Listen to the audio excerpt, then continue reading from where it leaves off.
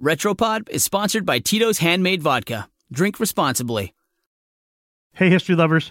I'm Mike Rosenwald with Retropod, a show about the past rediscovered. In the 1950s, according to the master of all word uses, the Oxford English Dictionary, a new word started to take hold in the English language. Hangry. It's a combination of the words hungry and angry.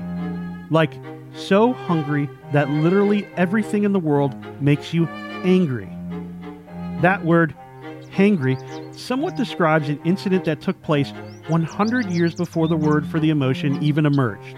It involves a congressman named Philemon Herbert, a first-term Democrat from California, though he grew up in Alabama. One day in 1856, Herbert decided to go to the Willard Hotel in Washington, D.C. for breakfast. A late breakfast. It was 11 a.m. Herbert was starving, so he ordered and then left to buy a couple newspapers while he waited.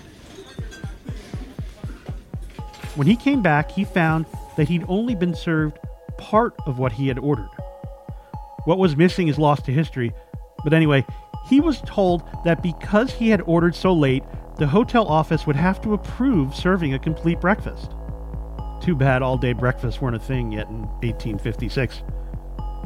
Herbert was a muscular and intimidating guy, and hunger seemed to push him over the edge. He started screaming swear words and slurs at the Irish waiter who served him. Herbert then turned his wrath towards another waiter, whose name was Thomas Keating. Name-calling quickly gave way to violence. Fists and plates flew.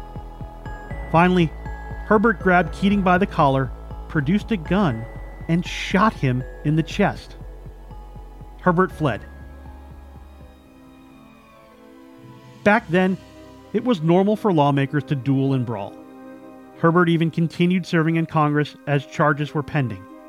But even so, this incident was seen as over the line.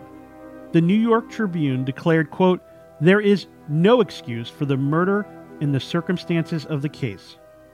This was just before the start of the Civil War, and tensions in the country were running high. For many Northerners, the case of an Alabama-born secessionist killing a working-class Irishman confirmed their fears about the violent behavior of Southern slavery supporters. That's according to former Washington Post reporter Guy Gugliotta, who wrote a book about pre-Civil War Washington. The case went to trial, and Washington District Attorney Philip Barton Key, the son of Star-Spangled Banner author Francis Scott Key, was tasked with prosecuting Herbert. Key was known for being friends with some of Washington's most avid secessionists. The evidence was clear-cut. Witness after witness described what had happened. Key had accepted jury instructions written by the defense without objection, and much of the jury was composed of members of an anti-immigrant movement who were likely to excuse the murder of an Irish waiter. So Herbert was acquitted. Herbert left town after his acquittal and went back to California, where he did not run for re-election. He wasn't exactly welcome there. A delegation of San Francisco residents confronted him at one of the city's hotels and demanded he depart the city. Herbert was furious and unapologetic. He claimed he was being unfairly targeted for partisan purposes and not because he, murdered a waiter over breakfast.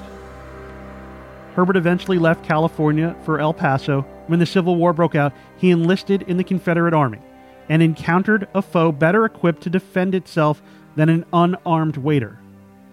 Herbert died in 1864 of wounds sustained in battle. I'm Mike Rosenwald.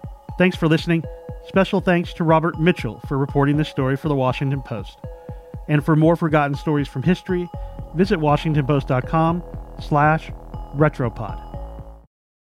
Retropod is sponsored by Tito's Handmade Vodka and WP Brand Studio. Oni was a terrier from the post office in Albany, whose love of sleeping on mailbags led him to become the first USPS mascot in 1888. Learn more about other retro dogs at WashingtonPost.com/Tito's.